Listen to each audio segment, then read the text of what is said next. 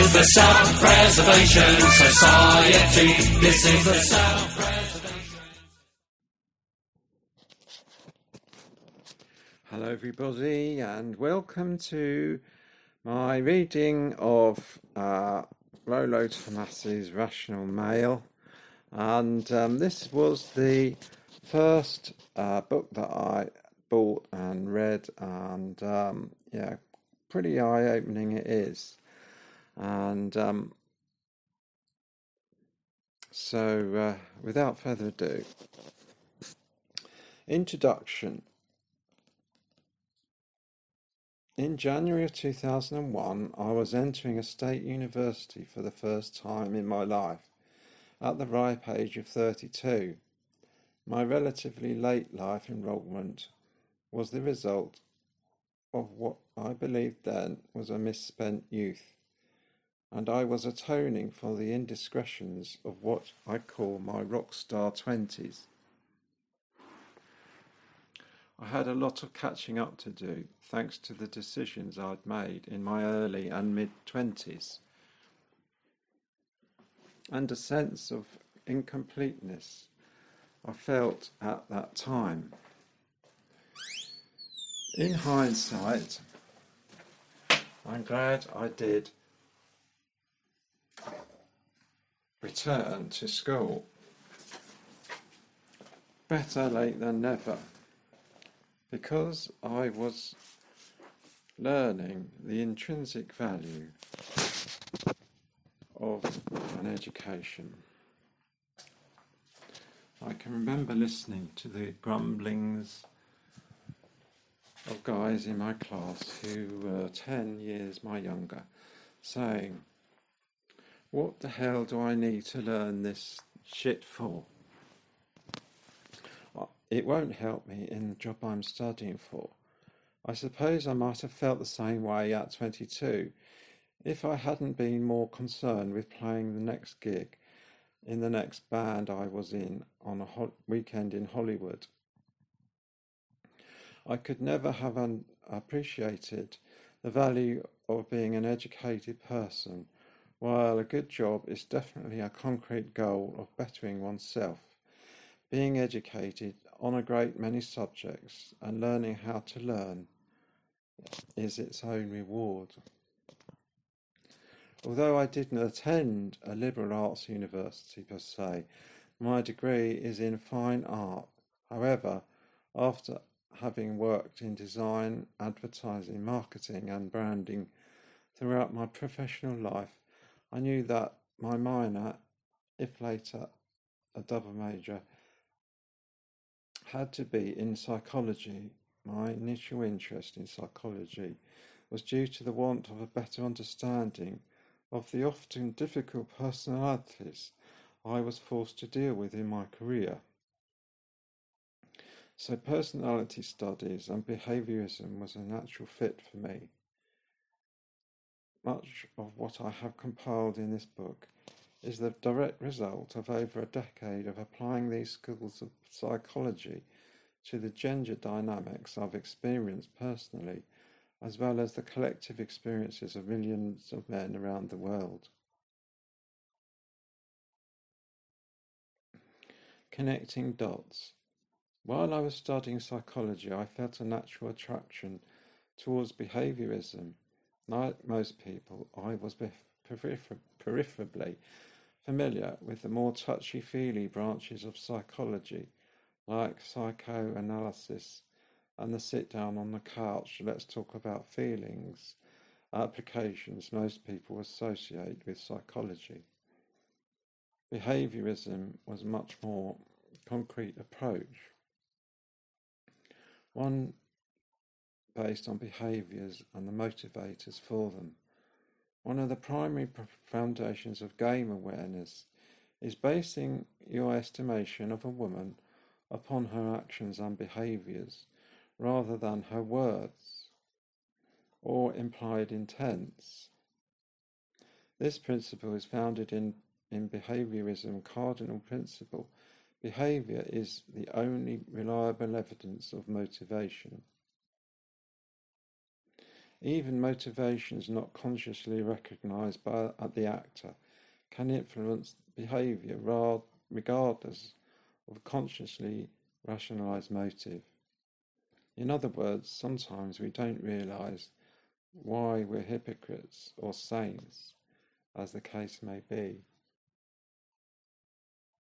Coming to terms with this behavioural foundation was the first dot I connected between hard psychology and intergender dynamics. For roughly a year or two before I enrolled, I'd been actively posting on a few online forums attempting to help some young men with their girl problems. Initially, these forums weren't in any way related to what would later become the community, or game-oriented in nature. I'd heard of the early pickup artists like Mystery and a few others, but they weren't promoting anything I hadn't already known for my more libertine rock star 20s. I was more interested in helping these guys not make mistakes for much of the same reasons with women that I had. However, I just couldn't shake the feeling that there was a distinct connection between what these guys were going through, what the PUAs of the time were advocating, and the behavioural psychology I was becoming more and more saturated in. The average beta guys who were agonising over their girlfriend's problems and the behavioural basis upon which PUA techniques were founded on had a common root in psychology. About this time, I had joined the online community at SoSuave.com. This forum would become my testing ground for connecting the dots I was beginning to become aware of. I should say that I did make an effort to propose that intergender relations were based in sometimes harsh behaviorism with colleagues and teachers. I was kind of taken aback more often than not when the same teachers who were promoting behavioural psychology as a hard science were the most outspoken critics of what I was bringing to light for them. I couldn't understand then what possibly prevent them from connecting the dots and coming to the uncomfortable conclusions I was making. I now know, and you will too by the end of this book, but at the time I hadn't figured out the influence the feminine imperative and the romantic idealism had on their willingness to accept what I was proposing, in spite of their adherence to hard behaviorism. My inquiries are, and hashing out theories and ideas would have to be done on a forum where I could look for input, or maybe find that other men had concepts I hadn't considered in a meeting place of similar ideas. So Suave was that forum for me.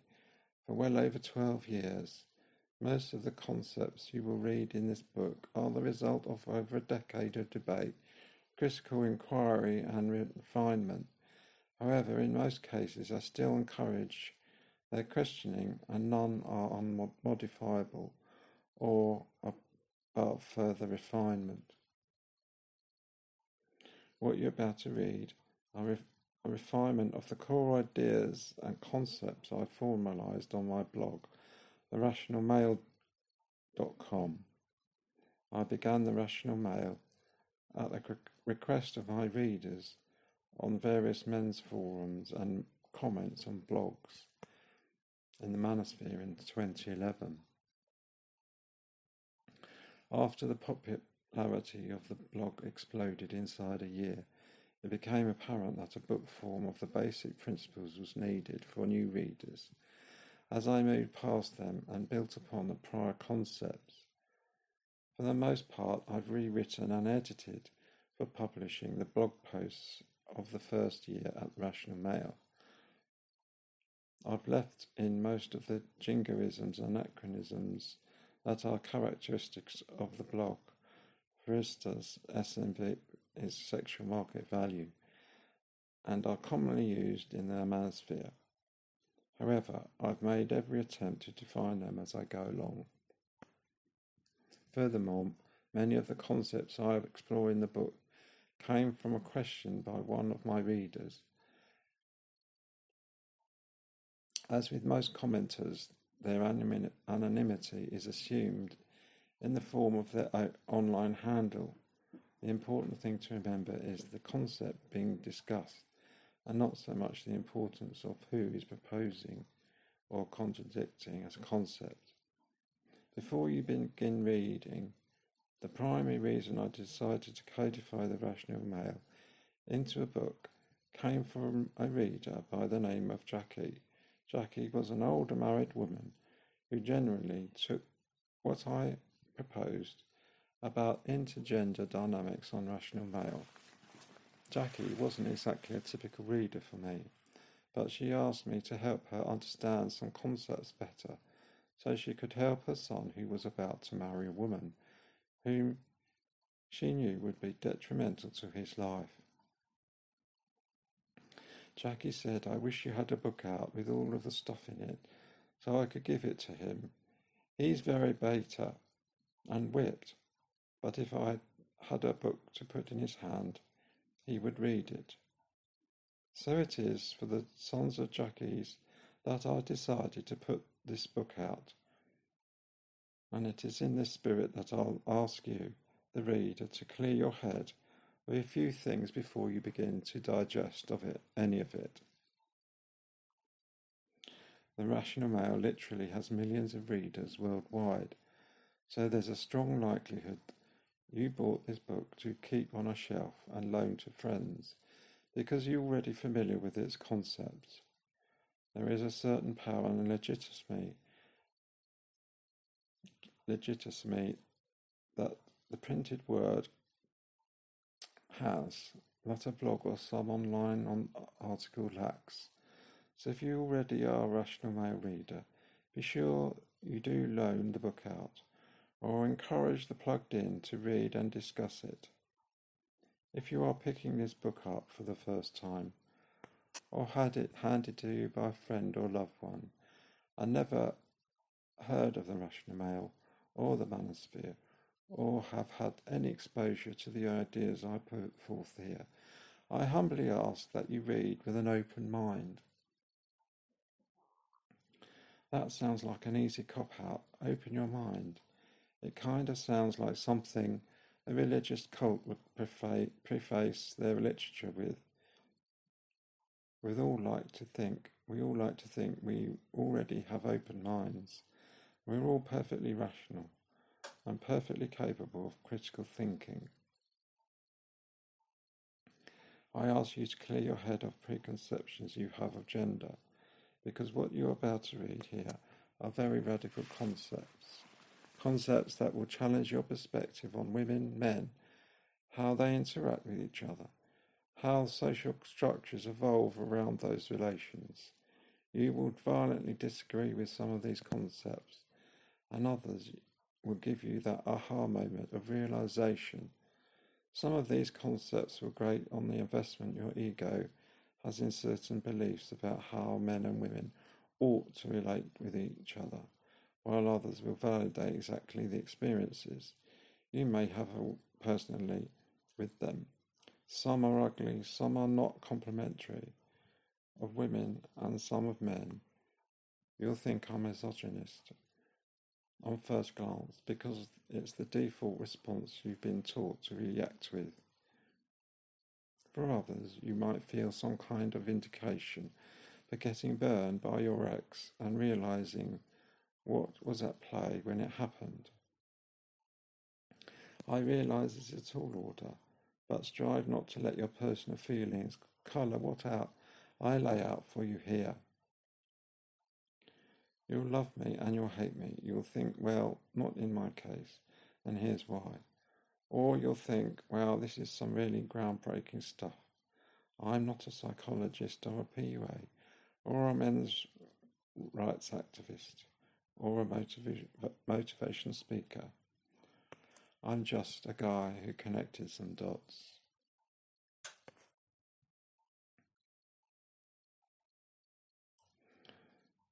Why do my eyes hurt? You've never used them before. And normally I just do one chapter per reading, but I want to go straight into this, get through the content. This next chapter is the basics. The soulmate myth. There is no one.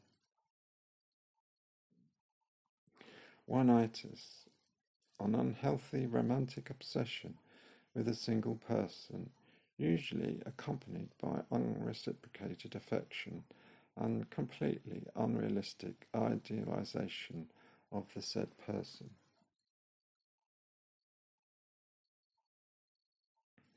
One-itis is paralysis.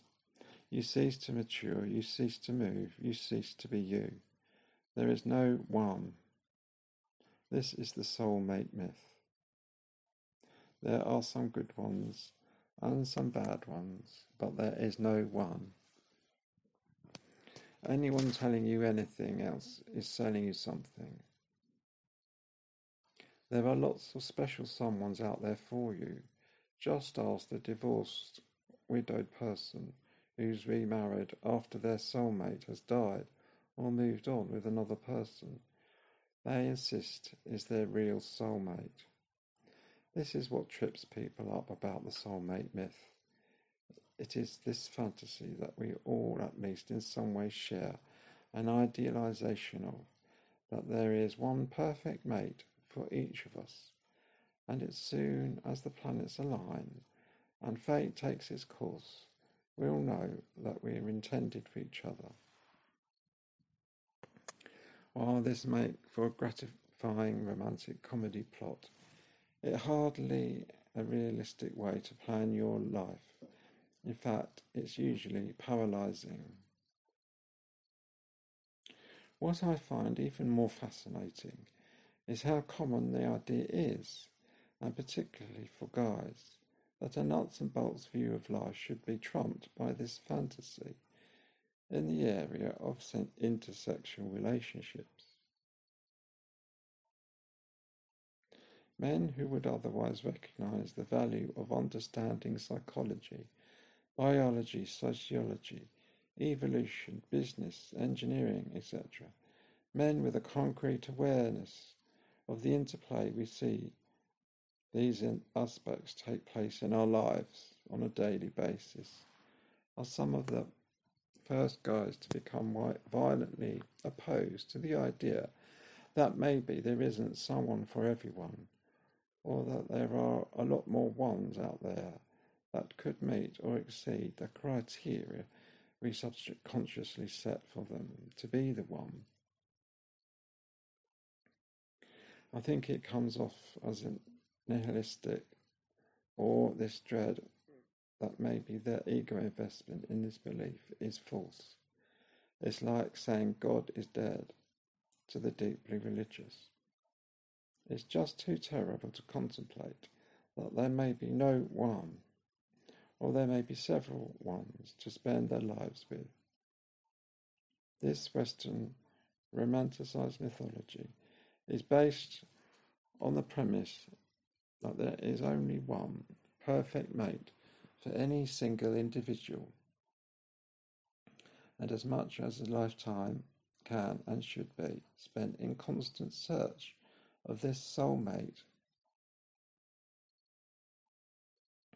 So strong and so pervasive is this myth in our collective consciousness that it has become akin to a religious statement, and in fact has been integrated into so many religious doctrines as the feminization of Western culture has spread.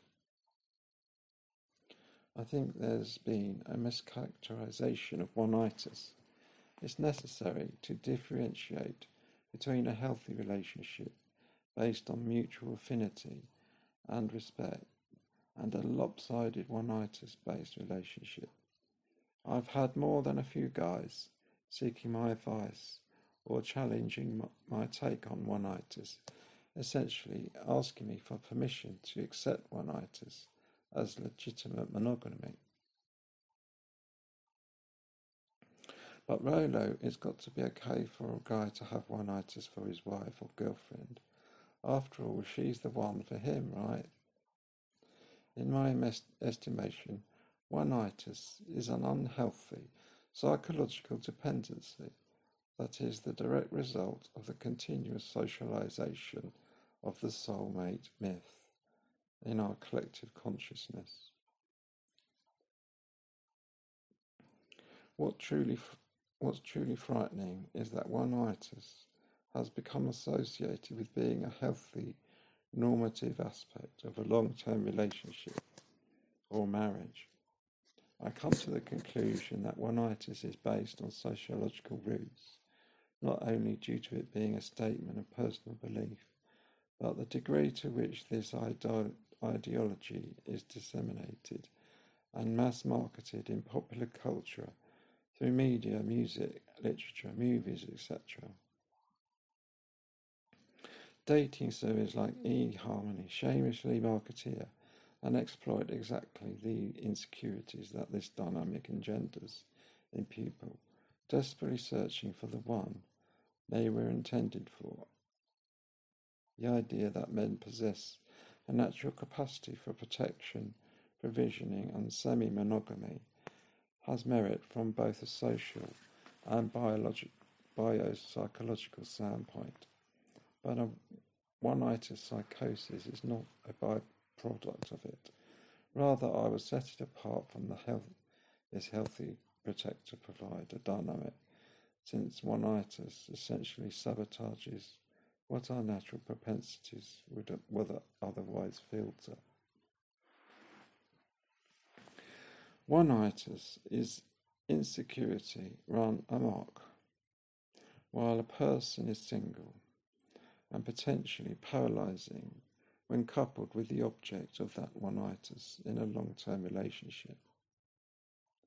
The same neurotic desperation that drives a person to settle for their one, whether healthy or unhealthy, is the same insecurity that paralyzes them from abandoning and damaging a damaging relationship. This is their one, and how could they ever live without them? Or they're my one, but all I need do is fix myself or fix them to have my idealized relationship. This idealization of a relationship is at the root of one-itis, with such a limiting all-or-nothing binary approach to searching for one needle in the haystack and investing emotional effort over the course of a lifetime. How do we mature into healthy understanding of what that relationship should really entail? The very Pollyanna idealized relationship, the happy ever after.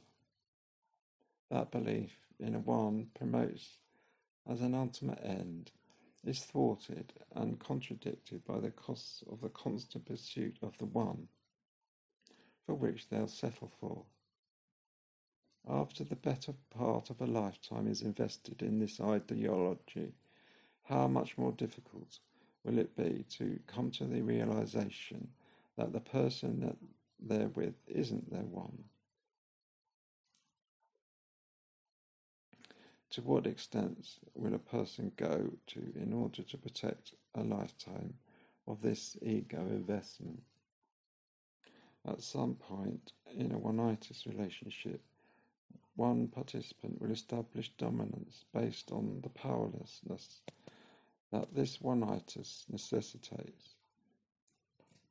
There is no greater agency for a woman than to know beyond doubt that she is the only source of a man's need for sex and intimacy.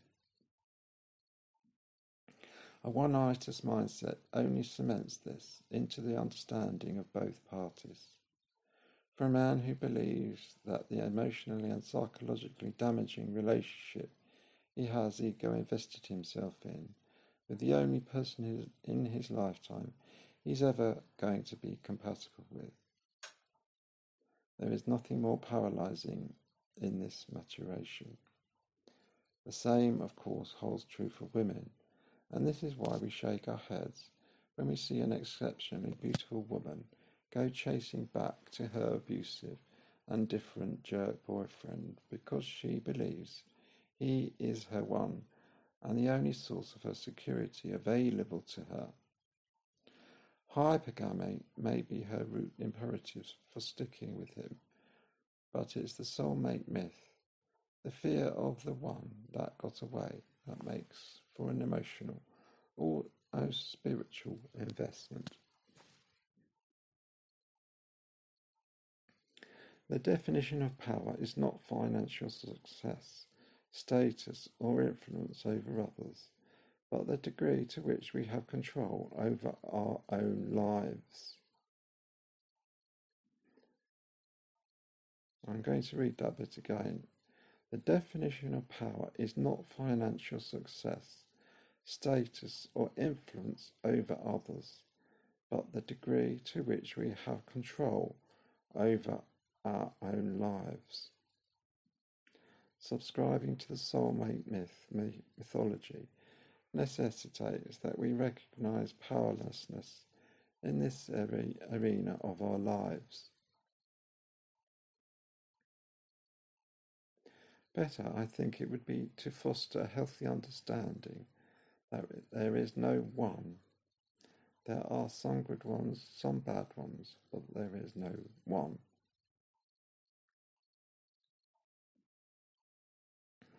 Religion of the Soulmate. What you've just read was one of my earliest posts back on the SOSWAR forum from around 2003 and 4. I was finishing my degree then and had the fallacy of the one graphically illustrated for me in the psychology class one day. I was in class surrounded by mostly much younger students than myself, all very astute and as intellectual as they come for mid-20-somethings. At what point the discussion had come around to religion, and much of the class expressed being agnostic or atheist or spiritual, but not religious. The rationale, of course, was that religion and belief could be explained as psychological, fear of mortality constructs that were expanded into sociological dynamics. Later in that discussion, the idea of a soulmate come up. The professor didn't actually use the word soul, but rather couched the idea by asking for a show of hands as to how many of the class believed that there was a special someone out there for them, or if they feared the one that got away. Damn near the entire class raised their hands. For all their rational empiricism, their appeals to the realism in regards to spirituality, they all unanimously expressed a quasi-karmic belief in connecting with another idealized person on an intimate level for a lifetime. Even the frat guys and the hookup girls, who I knew weren't especially looking for anything long-term in their dating habits, still raised their hands in assent to a belief of the one. Some later explained what that one meant to them, and most had differing definitions of that idealization. Some even admitted to it being an idealization as the discussion progressed. Yet almost all of them still had what would otherwise be termed as an irrational belief in predestination, or even amongst the least spiritual, that it's just part of life to pair off with someone significant, and there was someone for everyone. This discussion was a catalyst for one of my awakening realizations. Despite all odds, people largely feel entitled to or deserving of an important love of their life. Statistically and pragmatically, this is ridiculous, but there is. The feminized Disneyification of this core concept has been romanticized and commercialized to the point of becoming a religion. Even for the expressly non-religious, the Shakespearean longing for the one, the search for another soulmate who was destined to be our match, has been systematically distorted beyond all reason. And I'll elaborate later. Men will take their own lives in the delusion of having lost their soulmate. Soulmate men. This perversion of the soulmate myth is attributable to a large part of the feminized social conventions we deal with today. The fear of isolation from our imagined soulmate, or the fear of having irrecoverably lost that perfect one for us fuels so much of the personal and social neuroses we find in contemporary matrix of our society. For example, much of the fear inherent in the myth of the lonely old man loses its teeth without a core belief in the soulmate myth. The fear of loss and the delusions of relational equity only really matter when the person men believe that equity should influence is their predestined one. The feminine imperative recognized the overwhelming power the soulmate myth had over men and women from the beginnings of its rise to our ascendancy as the primary gender social imperative. Virtually all of the distortions of the core soulmate dynamic evolved as a controlling schema for men. When it is soulmate women who are the primary reward for a soulmate necessitous man, there are a lot of opportunities to consolidate that power upon. To be clear, don't think this is some fiendish plot of a femme-centric cabal socially engineering that soulmate fear into men.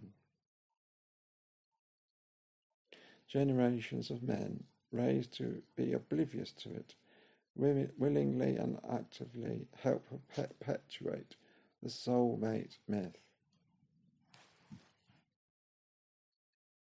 Soulmate women.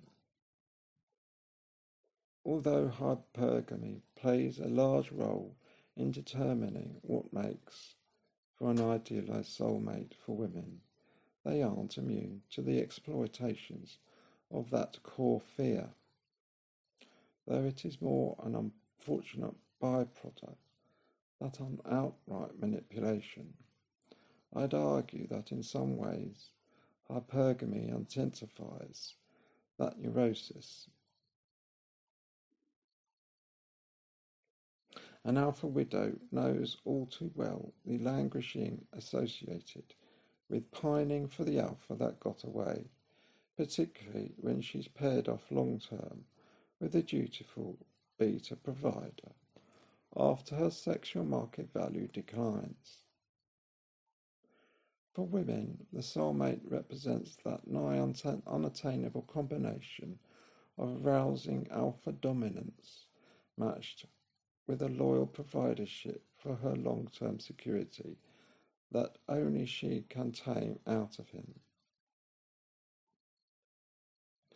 Hypergamy hates the soulmate principle because the soulmate is an absolute definition, whereas hypergamy must always test for perfection. Hypergamy asks, is he the one? Is he the one? And the soulmate myth replies, he has to be the one. He's your soulmate, and there's only one of those.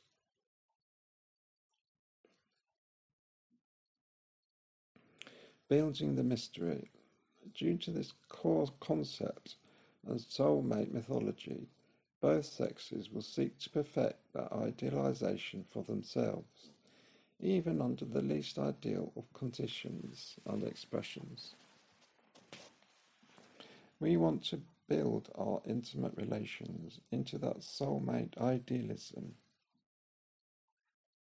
in order to relieve the fear that and solve the problem, and most times so badly that we'll definitely ignore the warnings, abuses and consequences of having done so. For women, the impact of the most significant alpha male is what initially defines that soulmate idealization. For men, it may be the first woman to become sexual with him, or the one who best exemplifies a woman he mistakenly believes can love him in a male-defined orientation of love. However, these are the points of origin for building that soulmate ideal option. This ideal is then compounded upon with layers of investments in the hopes that this person might actually be the one fate has prescribed for them. Emotional investment, personal, financial, even life potential investments and sacrifices then follow in an effort to create a soulmate. In the absence of an ideal one must be created from available resources. This process is why I say the soulmate myth is ridiculous. It's psychologically much more pragmatic to construct another person to fit that ideal than it will be to wait for fate to take its course. People subscribing to the myth would rather build a soulmate, consequences be damned. So women will attempt to build a better beta or tame down an alpha, while men will attempt to turn a whore into a housewife, or vice versa. One of the most bitter aftertastes of having awakened to the red pill truth is abandoning old paradigms for new. I've described this before as akin to killing an old friend, and one friend that needs killing is exactly this mythology. Disabusing yourself of this core fear is vital to fully unplugging yourself from the old paradigm, because so much of femme-centric social conditioning is dependent on it.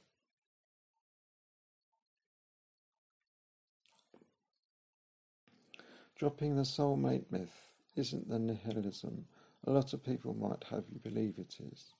If anything, it will free you to have a better, healthier future relationship with someone who is genuinely important to you, a relationship based on genuine desire, mutual respect, complementary understanding of each other, and love, rather than one based on fear of losing your one and only representation of contentment in this life. In any relationship, the person with the most power is the one who needs the other the least. That's an interesting sentence there, because that's exactly what Esther Villard wrote as well. In this foundation of any relationship, not just intersexual ones, but family, business, etc. relationships as well, it is a dynamic that is always in effect.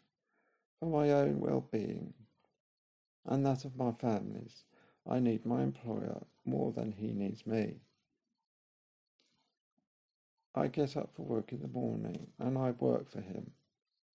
And while I am also a vital part of the uninterrupted continuance of his company and endeavours, he simply needs me less than I need him.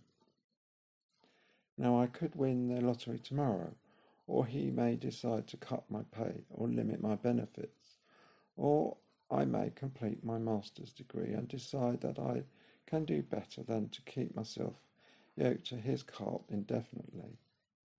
Thereby, through some condition, either initiated by myself or not, I am put into a position of needing him less than he needs me. At this point, he is forced into a position of deciding how much I am worth to his ambitions, and either part ways with me or negotiate furtherance of our relationship. The same plays true for intersexual relationships. Whether you want to base your relationship on power or not isn't the issue. It's already in play from your first point of attraction. You are acceptable to her for meeting any number of criteria, and she meets your own criteria as well. If this weren't the case, you simply would not initiate a mutual relationship.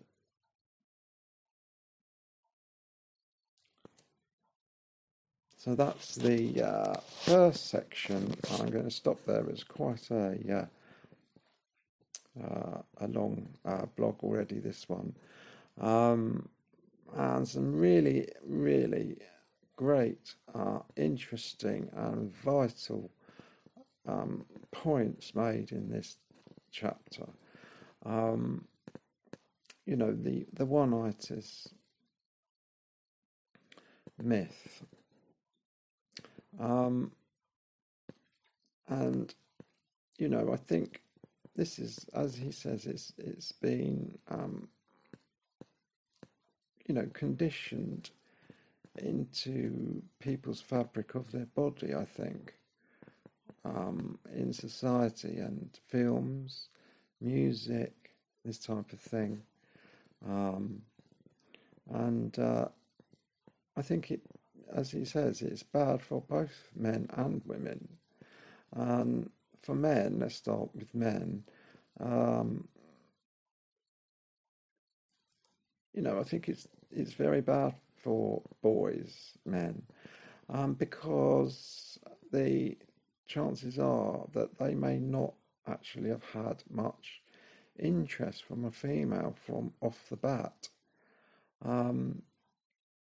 And so it's very easy for a man or a male to settle just because of the fact that he's actually got some sex or some intimacy or some interest from a female at all. And those type of guys really do end up in a terrible position. And I can honestly say I'm probably one of these guys.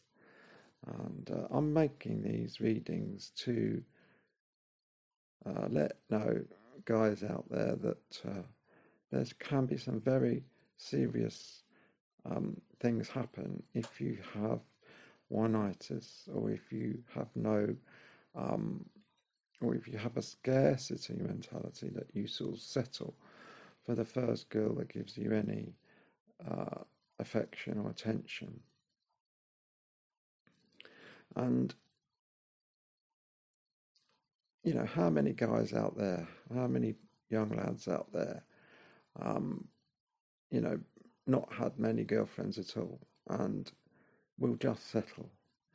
And the red flags will be waving probably, but because he comes from scarcity. He will not recognise the red flags, will ignore those red flags just so that he can have some,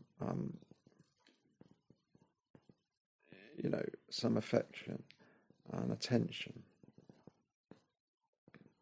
And I think boys are particularly prone to one-nighters, and I think they're particularly vulnerable because I actually do believe that boys don't actually get much affection in their lives. So that once they get some affection and some sexual gratification, they really do feel like they win the lottery, without even a cursory glance to what the downsides might be. I don't think boys can grow up without very much affection at all, and they won't have possibly not much affection from their parents most times, and so that they go out into the world probably desperate for some affection and some love, and they get into these relationships and get into all sorts of difficulties, real bad difficulties.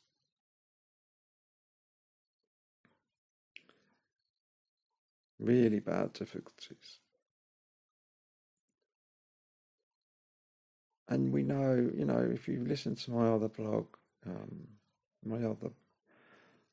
the red flags,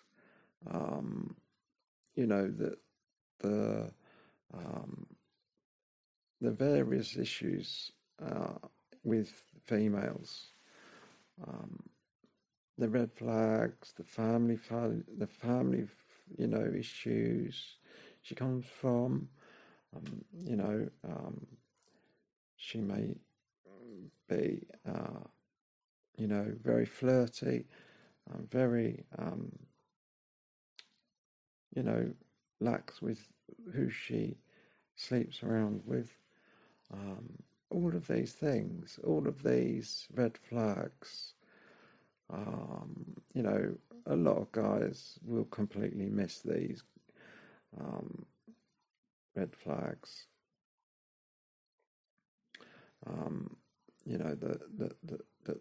The potential issues here are massive, really massive.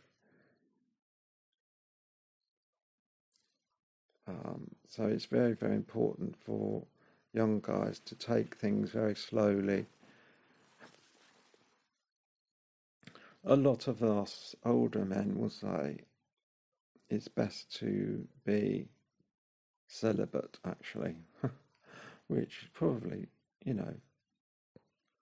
we look back at our lives as older men and we think to ourselves, actually, would it have been better if I had been celibate?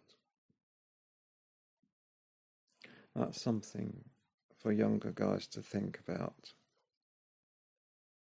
Seriously, think about. And there are these options now. There's the sex dolls now, which I've mentioned before. So things are changing for the better. And I think actually with this terrible economic reality that's unfolding, I think there's going to be a lot of females looking for a male, and there's going to be a lot of men, a lot of males, a lot of young men getting into relationships which they should never have done. Because I have heard that Coach Greg Adams, I think, said after the third sexual relationship is pretty much over. She has very little ability to pair bond, or there'll be some sort of damage. And I did say in the last, one of my last blogs, that it's pretty much game over at an early age, really. with these girls. You know, they've already had multiple partners, you know, and so they're not really going to make a special case of the men that they have relationships with, because they've already had many, and so it's just another one, you know, just another male.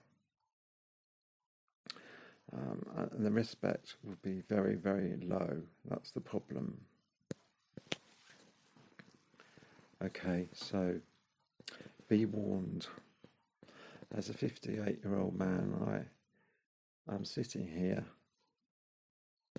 with very few options in life to actually make corrections, and so it's very important to not get to this age and look back at your life and think, damn, you know, that wasn't such a good idea.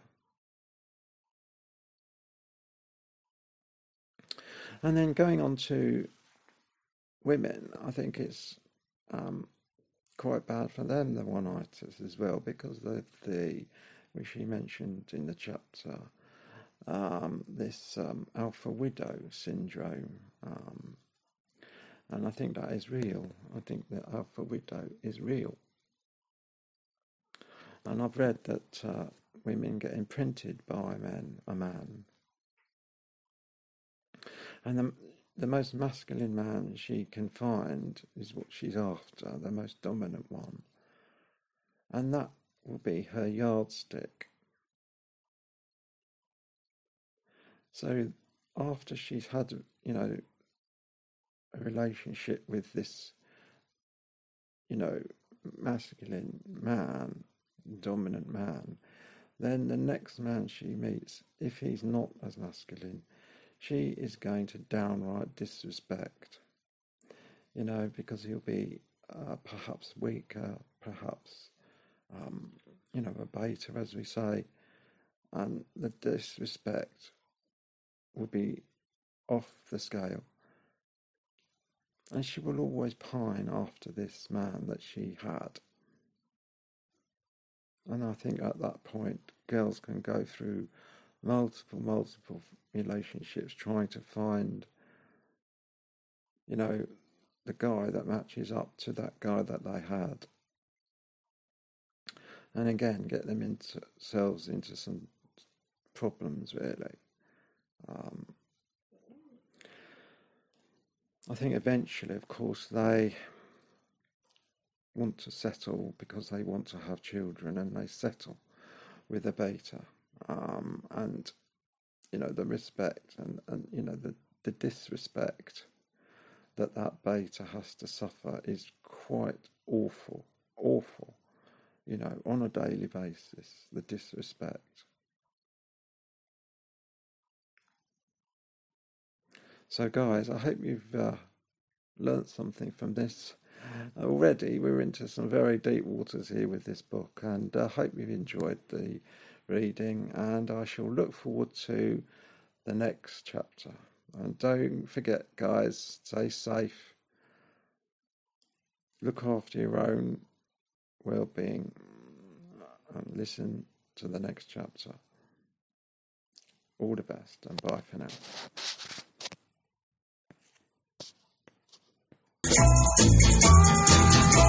This is the Self-Preservation Society. This is the Self-Preservation Society. Go wash your German veg, your foot rice too. Coat your bonnet fair, we got a lot to do. Put on your digger and your pick and ride, 'cause time to hurry and buy. Get your skates on, mate. Get your skates on, mate. No fib around your Gregory Peck today. Hey, drop your plates of meat right upon the sink. This is the Self-Preservation Society. This is the Self-Preservation Society. Gotta get 'em moving, move on.